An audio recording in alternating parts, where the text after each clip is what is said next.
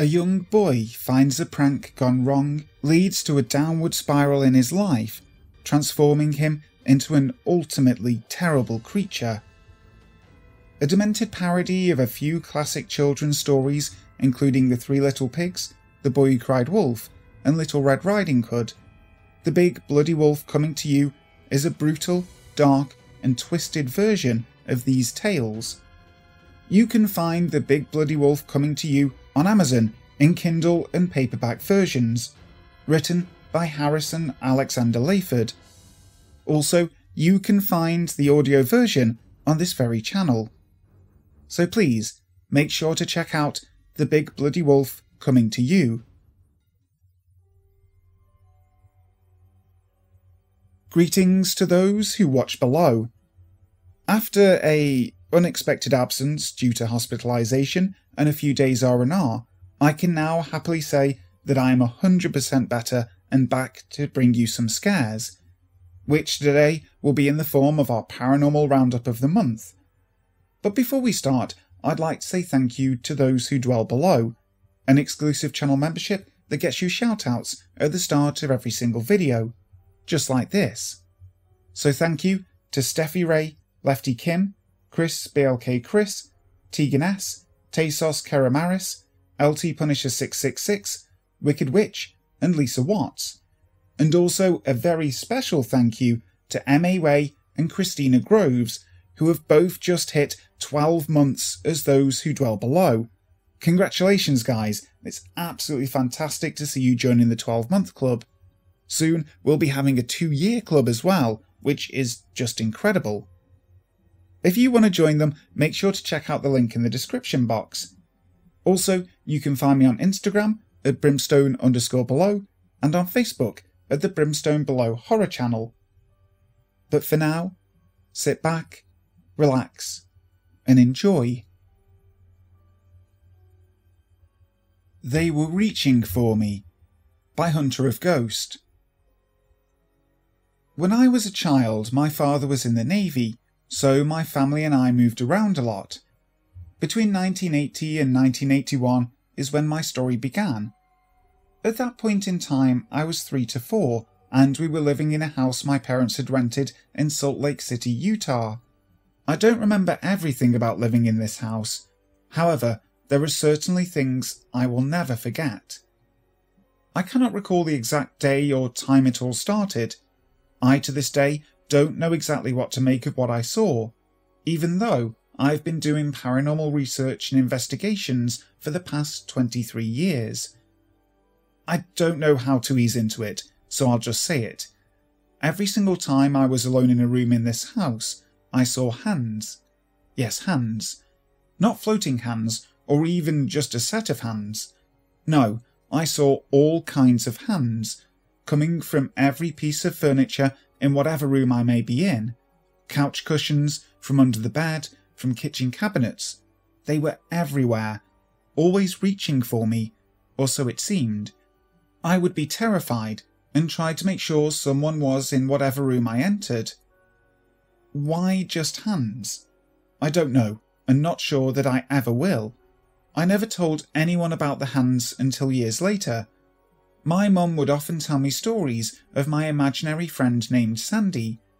After she came around, we always played together, and I even began to name all my dolls Sandy. I saw a blue sailor dress one day and told my mother that that is the kind of dress Sandy always wore. I don't remember Sandy, but oh, how I wish I did. I can also remember times seeing my father drunk and abusing my mother. A side of my father I had never seen before. Something that I will never forget as well. Something like that will scar a child. When I was about 19, my mother and I were talking about a scar over her eyebrow, a gift from my father. I remembered the night it happened and can picture everything clearly in my mind. Suddenly, it hit me. I was picturing the living room in that house in Utah. I asked my mother if the beatings and my friend Sandy all happened in that house, and sure enough, it had. So I finally told my mother about the hands. She thought I was crazy at first. She kept saying that I must have had a bad dream about the house and was just remembering it incorrectly. She was wrong. During our stay in that house, I would put my pillow in the hallway and sleep with my head outside of my room and my body on the inside. I did this so that I didn't have to see the hands, so that I could actually sleep. I asked if she remembered me doing that, and she did, but could never figure out why.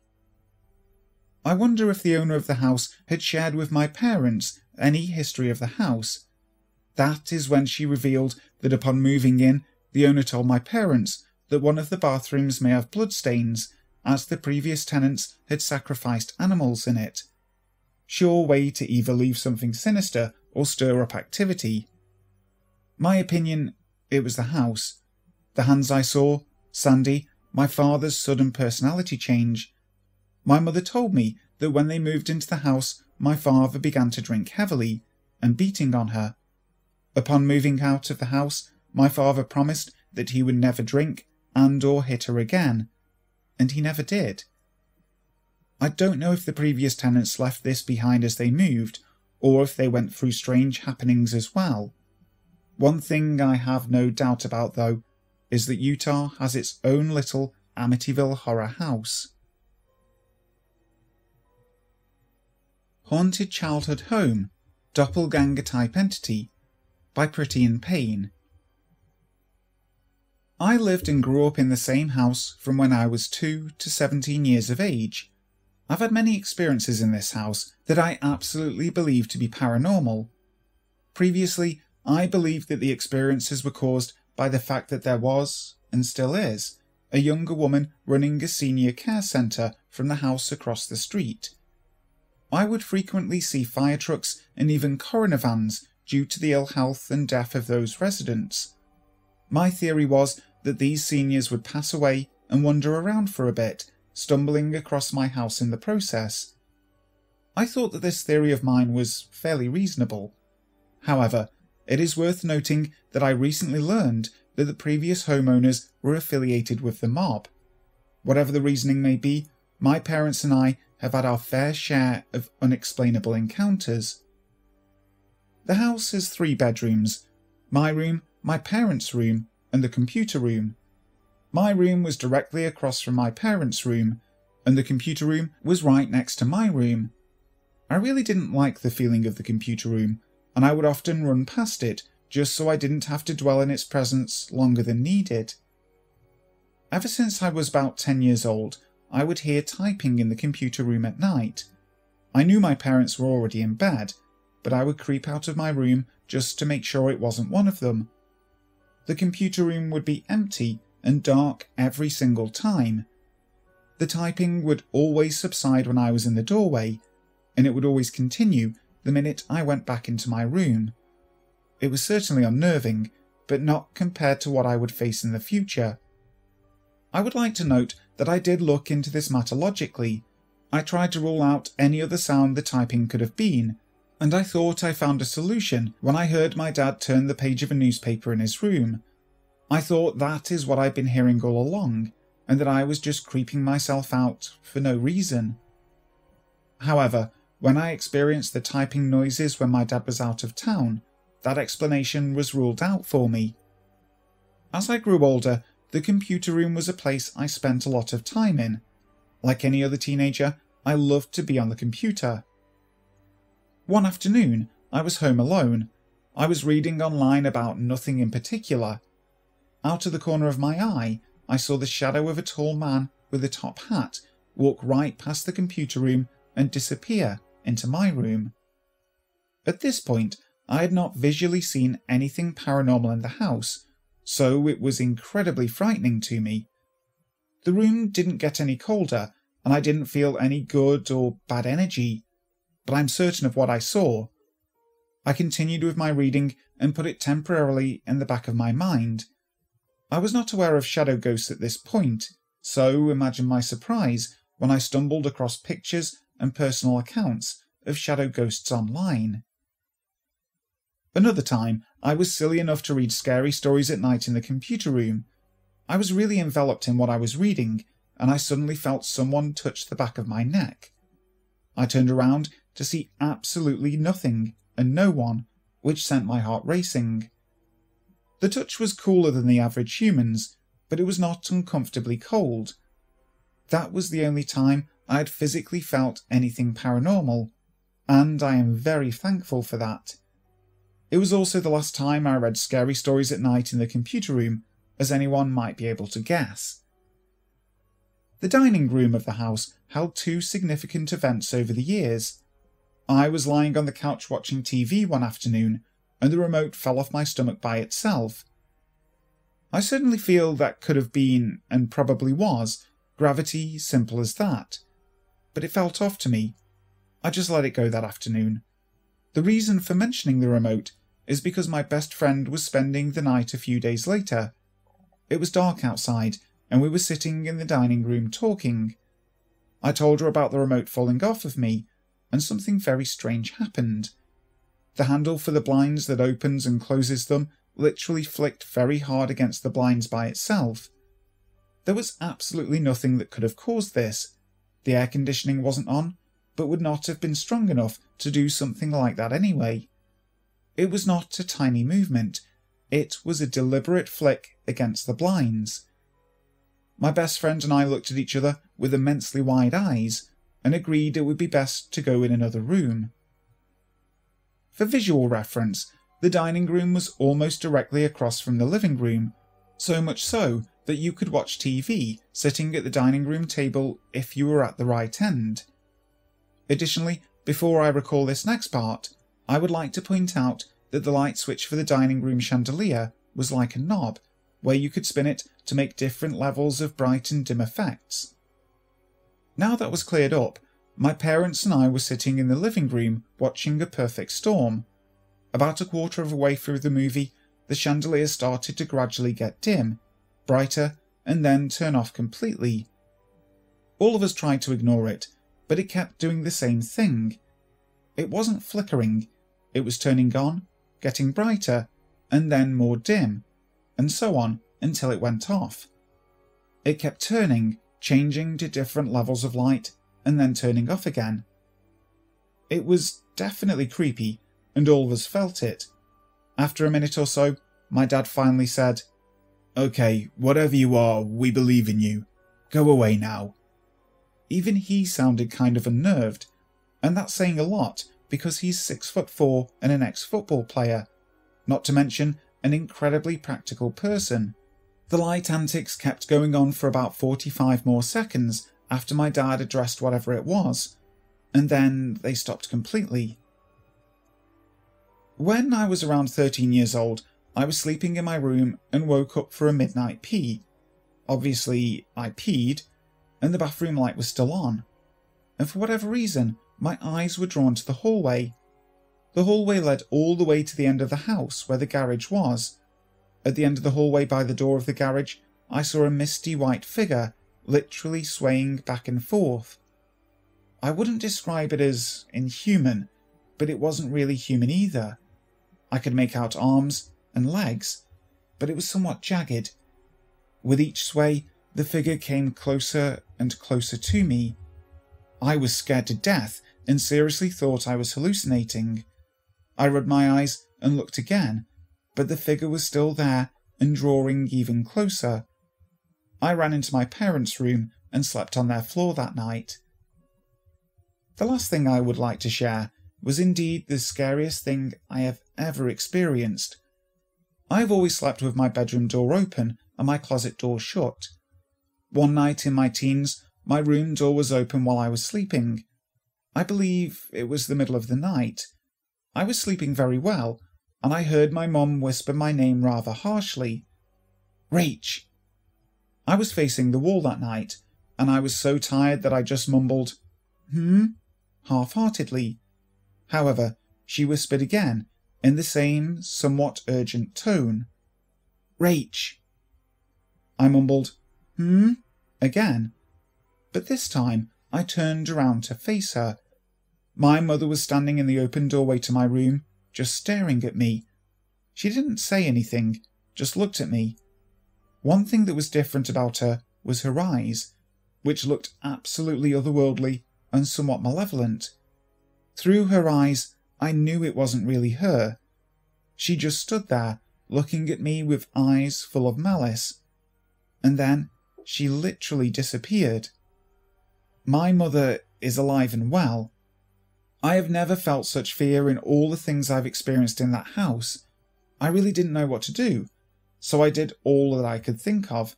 I went under the covers and forced myself to sleep. Even though I knew it was not her, I asked my mum the next morning if she went in my room the night before.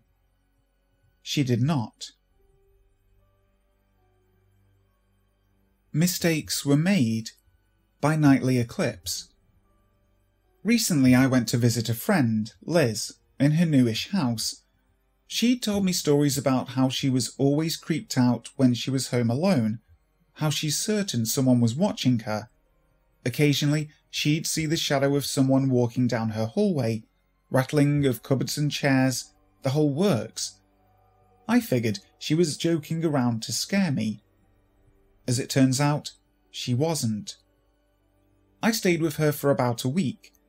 Day one was pretty tame. I did hear knocking on the walls, I did hear rattling, but I passed that off as her messing with me or her cat running around. Day two was about the same.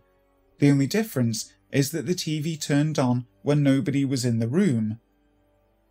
Day 3, 4, and 5 were odd to say the least.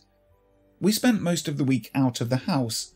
A lot of it we spent at a local library, the downtown coffee shop, walking around, meeting new friends, wherever we felt like going at that particular moment. Her parents were working most of the day, and they'd be home about an hour before we'd normally get home.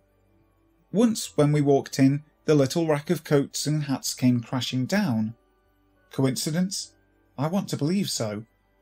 Occasionally, I'd see a shadow where there shouldn't be a shadow. Little things like that. Nothing too serious, but weird enough to get me thinking. Days 6 and 7, though, that was literal hell.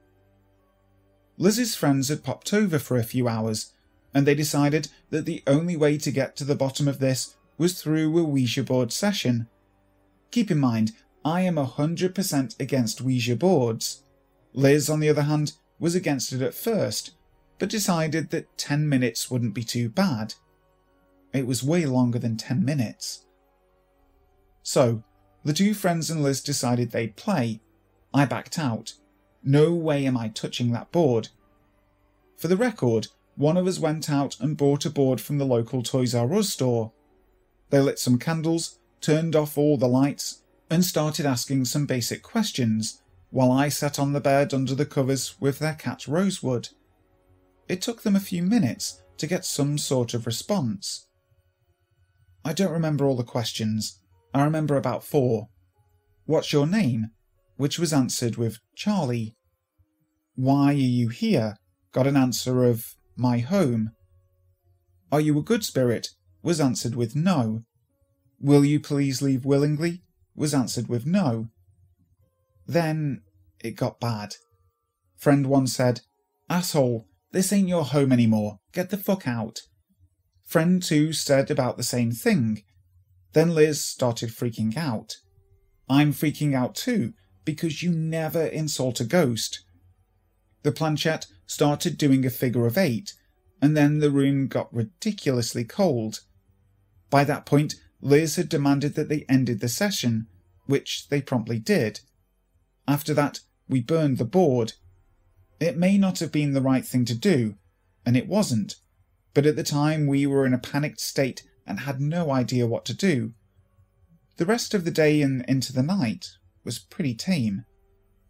The last day, the day I was leaving, the Ouija board showed back up, on her front doorstep. We discovered it when I was just leaving to drive back home. We had a bit of a freak out, and long story short, I took the Ouija board and it's now sitting in my closet. I have no idea what to do with it, but seeing as I didn't play the game, I think I'm okay. At least, I hope I am. Either way, mistakes were made. Skull Scare by Cornflower.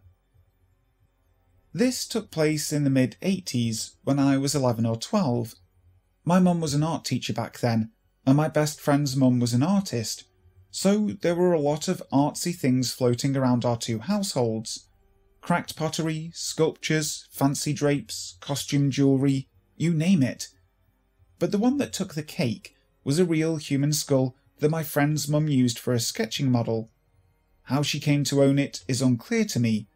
I do know that it wasn't a deceased family member. The first incident took place on an extremely cold evening in January. My friend invited several of us over to her place to hang out. The reason I mention the cold is because she had dark thermal drapes in her room. The drapes kept out the chill, but they also blocked out streetlights, headlights, and whatever natural light was left that day. We decided not to turn on the inside lights and lit a couple of candles instead.